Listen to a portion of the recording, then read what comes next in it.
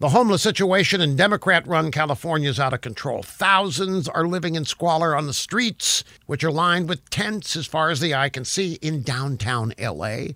In San Francisco, tourists need maps to avoid piles of human feces. It'd be poop for those of you in Rio Linda. In addition to being a haven for drug addicts and the mentally ill, California's declared itself a sanctuary for illegal aliens who also get free health care paid for by citizens of California. Now, California's enacted an education policy that'll make California schools even worse than they are. Governor Newsom signed a law preventing schools from suspending students for willful defiance.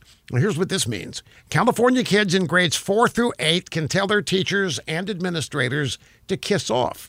They can willfully defy them. If students want to walk and talk on their cell phones, mouth off, disobey dress codes, or act out in other ways, it's not a problem. They cannot be suspended. Why? Well, because disciplining students in school is racist, you see. The disciplinary system was biased. Too many minority students were suspended.